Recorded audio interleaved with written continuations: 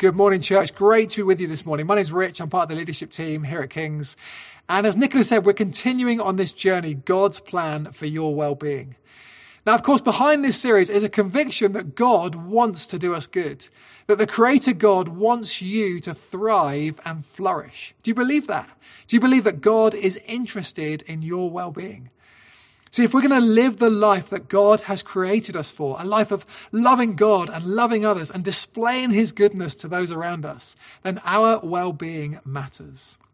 Throughout this series, we're looking at 6 different areas of well-being. And you can think of these kind of like fuel tanks, and they're connected with each other. I know this, that when I'm drained physically, it affects my emotions. When I'm spiritually empty, it affects my sense of purpose. Well, today we're looking at our emotional well-being. Now, we're focusing this series around the story of Elijah, this great Old Testament prophet. And it's clear that Elijah experienced different contrasting emotions. He had times where he was full of faith, bold and courageous and fearless. And he has times of real low where he hits rock bottom. It says of Elijah in 1 Kings 19 verse 3, he came to a broom tree, sat down under it and prayed that he might die. I've had enough, Lord, he said. Take my life. I'm no better than my ancestors. And he lay down under the tree and fell asleep. Ever felt like that? It's encouragingly human, isn't it? Now, I recognise I'm talking here to a diverse group of people, and there will be different attitudes when it comes to emotions. You might be someone who is very emotional. You could be watching a film and all of a sudden you're reaching for the tissues in floods of tears. Maybe you love talking about your emotions, getting together with friends and chatting about feelings. Or maybe you're someone who is, let's say, a little less in touch with your emotional side. Maybe for you, feelings and emotions, well, it's all just a little bit fluffy. And really, you'd rather not go there. If that's you, stay with me. However emotional we think we are, if we're going to thrive, particularly in the times we're in right now, then what we're looking at today is so important. Now, as Ron said last week, there are countless self-help books you could read on well-being. Great books from psychologists, counsellors, many of them with wise, practical advice on how to handle your emotions well. But we want to focus here on what the Word of God says. As the church, as people who've had our lives changed by Jesus and who are trying to follow him, what should we do with our emotions? And in particular, in the season we're in now, how can we take care of our emotional well-being? And if you're watching this morning and you're not a Christian, then the invitation is open to you too to come to know Jesus. He invites you this morning to see the hope that he brings, to know him as your Saviour and to walk with him.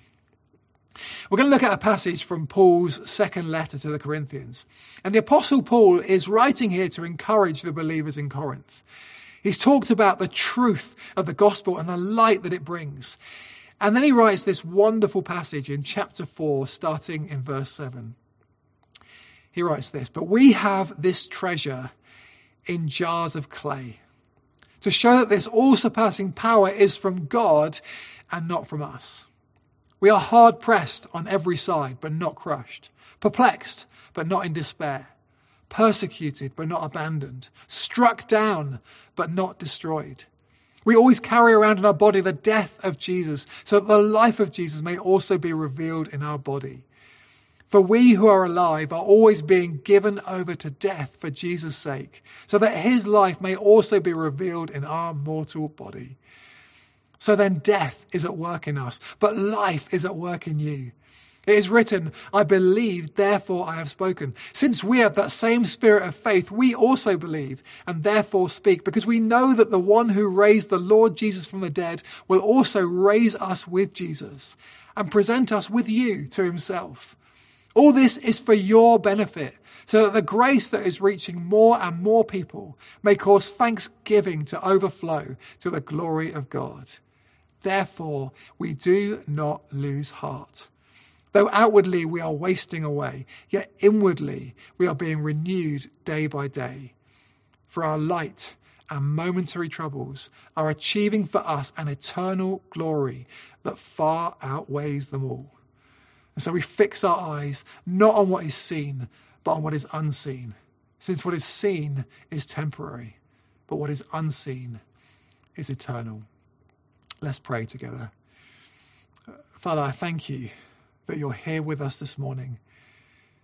And I thank you that you have a plan for our well-being. You want to do us good. Well, Lord, would you soften our hearts this morning? And would you open our ears so that we might hear and take in the deep truths that you want to speak to us today? And we ask that in the name of Jesus. Amen. Amen. Well, I want to highlight 3 things this morning from this passage about how we might handle our emotions. And the first is simply this: be honest, you're human. Be honest, you're human. Over the past year, we've all been experiencing different levels of stress, perhaps like never before. For you, it might have felt, and it might feel right now, like you're hard pressed on every side. I think sometimes we think that because we're Christians, we ought to be smiling and happy all the time, in any season, whatever life throws at us, however hard pressed we are. I don't believe that's what the Bible shows us.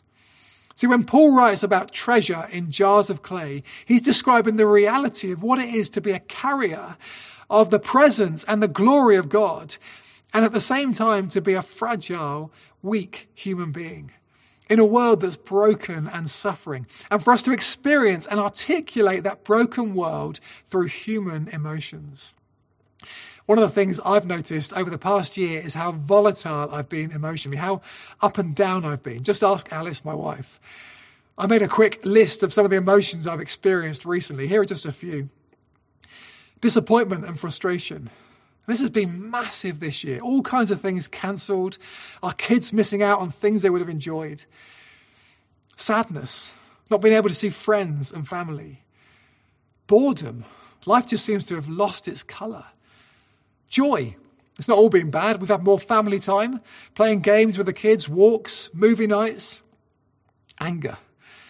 Being all together in the house all the time can cause a little bit of stress. Despair. How long will all this go on? Now, is that right? Should I be feeling these things? Well, when we say that God has a plan for our well-being, I don't think we're saying that God just wants us to be happy all the time. Do you know, it's deeper and more profound than that. God's plan for your life is that you become more like his son, Jesus.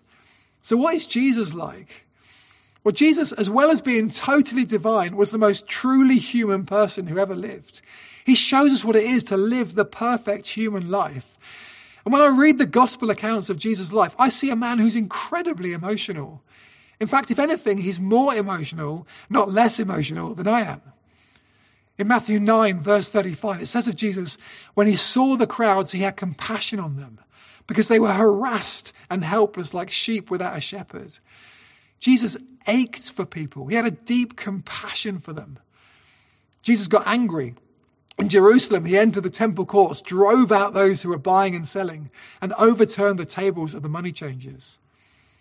Jesus was often deeply moved.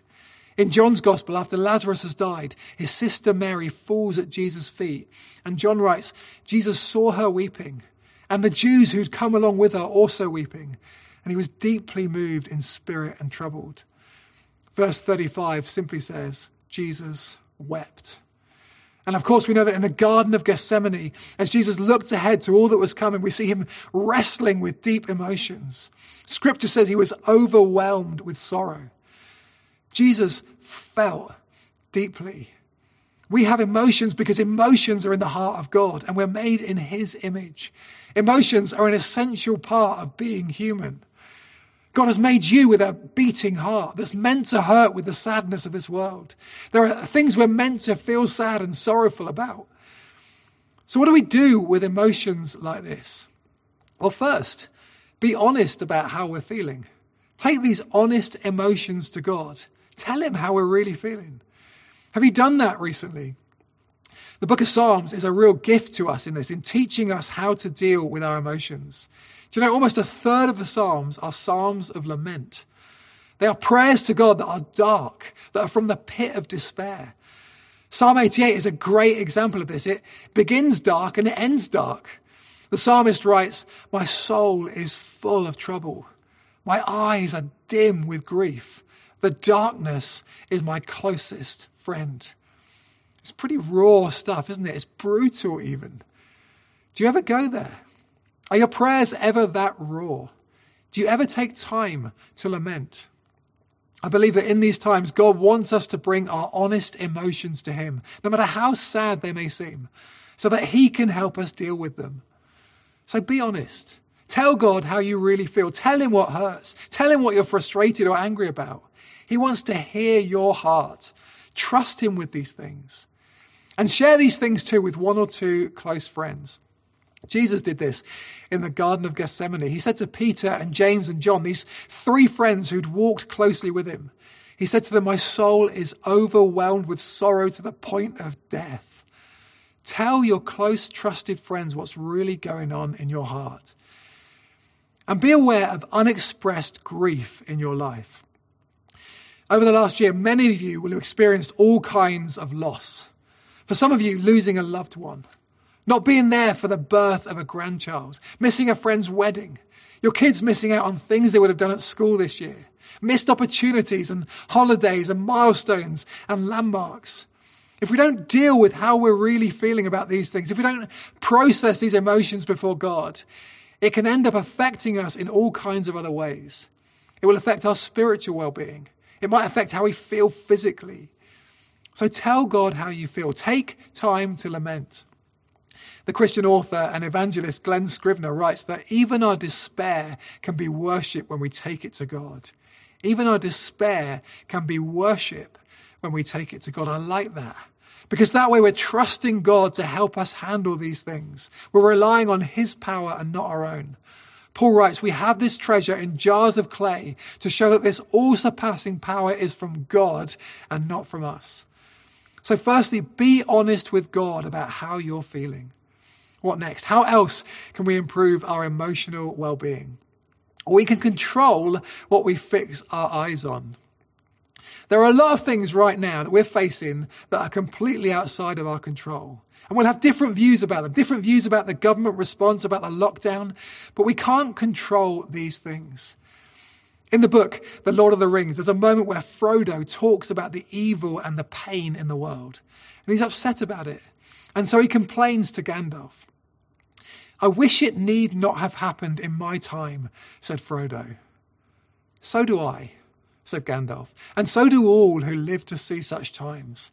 But that is not for them to decide. All we have to decide is what to do with the time that is given us.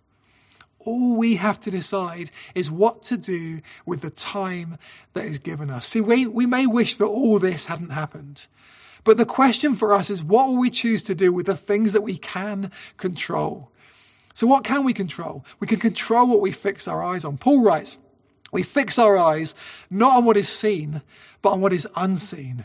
Since what is seen is temporary, but what is unseen is eternal. So what are you fixing your eyes on? Do you ever find that how a day begins can affect how you feel for the rest of the day? For me, if the first thing I do when I wake up each morning is reach for my phone and read the news, I find it affects my emotions. Or if I focus on all the things that I'm missing out on instead of the things I'm thankful and grateful for, then I'll find myself disappointed. Now, I'm not suggesting that we ignore what's going on in the world, but I'm asking, what are we choosing to let our minds dwell on? What are we fixing our eyes on? The most joy-filled people I know are people whose joy isn't determined by temporary ups and downs. No, their joy is determined by the treasure they always carry in their hearts. Their joy is determined by a knowledge that Jesus died for them and was raised for them, and that one day they'll see him in his glory. As the Apostle Paul puts it, we always carry around in our body the death of Jesus, so that the life of Jesus may also be revealed in our body. To live like this, to have our eyes fixed on him, is to have a deep joy that earthly things can't touch. It's to live with a firm foundation. See, if I really believe that this book, the Bible, is truth, then surely I should let the eternal truth in here guide my emotions much more than the temporary things going on around me. Our emotions are important, but they can't be the sole gauge of truth. Now, we need to build our lives on something firmer than just our feelings. Because, so often our feelings are influenced and affected by other things. See, when I compare my emotions to Jesus' emotions, what I notice is this, that Jesus' emotions were always godly. They were always righteous. They were always based on truth. But mine aren't. Yes, Jesus got angry, but he got angry about injustice and suffering. When Jesus wept, it was out of a compassion for people. But me, I can, on a bad day, get angry about a bowl of cereal being spilt on the floor. See, my emotions, like every part of me, are tainted and broken by the fall. There are often other things going on under the surface. There's an insecurity, impatience, a need for control. So rather than allowing my feelings to shape my day, I need to focus instead on the truths in the Bible, that nothing can separate me from the love of God. That's when my mind begins to be renewed and my emotions, my feelings start to follow. So let's get practical here. What sorts of things help you to regain the deep joy of knowing Jesus? What really helps you? Practically, what choices will you make when you wake up tomorrow morning? Will you reach for the news app on your phone, or will you turn to the Word of God? Through the week, knowing what your life is like, what can you do to help you keep your eyes fixed on Jesus? Is it to listen to that worship song or that band or that particular preacher? Maybe it's just making that 10-minute gap in the day to process your thoughts and feelings. Maybe to look under the surface and to ask the question, why am I feeling that way? Maybe for you it's to go on a prayer walk or to do something creative. What things fill you with a deep joy? As those who carry the truth of the light of the gospel, let's choose to fix our eyes not on what is seen, but on what is unseen. And finally, if we want to increase our emotional well-being, let's look to give courage to one another. When I'm feeling down and discouraged, I know that one of the most simple and helpful things that I can do is to stop thinking about me and to reach out to someone else. I love how in verse 15, Paul writes, all this is for your benefit, so that the grace that is reaching more and more people may cause thanksgiving to overflow to the glory of God. See, if anyone understood the storms of life, it was the Apostle Paul. Paul had been shipwrecked, he'd been beaten, he'd been flogged and imprisoned. So when he says we are hard pressed on every side, Paul knows what he's talking about. And yet, how did Paul spend his time? Well, he wrote letters to encourage the church, to encourage other believers, literally to come alongside others and to give them courage for the fight. Now, right now, the longer this lockdown goes on, maybe the greatest battle for many of us is to not lose heart, to not become discouraged, to not let everything that's happening around us in the world to rob us of joy. And for that, we need one another. One of the effects of the lockdown is that it's made our world smaller. People we used to see every Sunday morning, if only just in passing. We don't see each other now. We don't notice the things we'd normally notice. We're naturally less involved in each other's lives. And if we're not careful, we can become unaware of each other's struggles, and our thoughts and our feelings can become very insular. This is a tough season we're in, but we're still the church. We're still called to love each other and to build each other up, to get alongside one another and give each other courage for the fight. So who could you cheer on this week? Who could you call or text or write to encourage? Who could you give courage to? It will help them and it will help your own emotional well-being too. We may feel hard pressed right now, but who knows but that we were made for such a time as this? Have you considered that when God created us in his infinite wisdom, he knew we'd go through these times. And so we can believe that he has created us for now. He calls us to carry his glory into the world now. See, in the story of Elijah, when he was going through a time of despair, racked with fear, the Lord picks him up and restores him emotionally. God understands what he needs and he deals with those things. He restores Elijah's heart and then he sends him back out with a purpose. In these times, one great way to improve our emotional well-being is to remind ourselves that we're part of a bigger picture. Church, we have a bigger story than the current world narrative, and it's a story of hope. We have a sure and firm hope that Jesus died for us and was raised for us, and not just for us, but for many who don't yet know him. And that if we follow him and trust in him for our strength, then these light and momentary troubles are achieving for us an eternal glory that far outweighs them all. I love that, an eternal glory. Just imagine that with me for a moment. See, the Lord's promise to us as his church is that one day we get to see him. And there'll be no more times of suffering or pain. And the Lord will wipe away every tear from our eyes. And we'll enjoy an unending season of glory. And you might say to me, well, you don't know my situation. You don't know how hard pressed I am right now. And that's true. But if that's you, I want to encourage you to look to the one who wasn't just hard pressed, but who was crushed for you. See, Jesus' compassion for you did not stop at Gethsemane. It took him to Golgotha. And there, for the joy set before him, he endured the cross. Out of a deep love for you, he took on death and he walked away from the grave. And now he watches over your life. Does God lack compassion for you? No. When you've seen Jesus, you've seen the very heart of God. He's still angered by any injustice you face. He still weeps with the sadness of this world. And he still loves you with that same depth of love. Church, look to him and don't lose heart. How do we handle our emotions well in these times? Let's be honest with God about how we're feeling. Let's control what we fix our eyes on. And let's look for ways to see the bigger picture and to reach out and encourage others. Amen. Amen.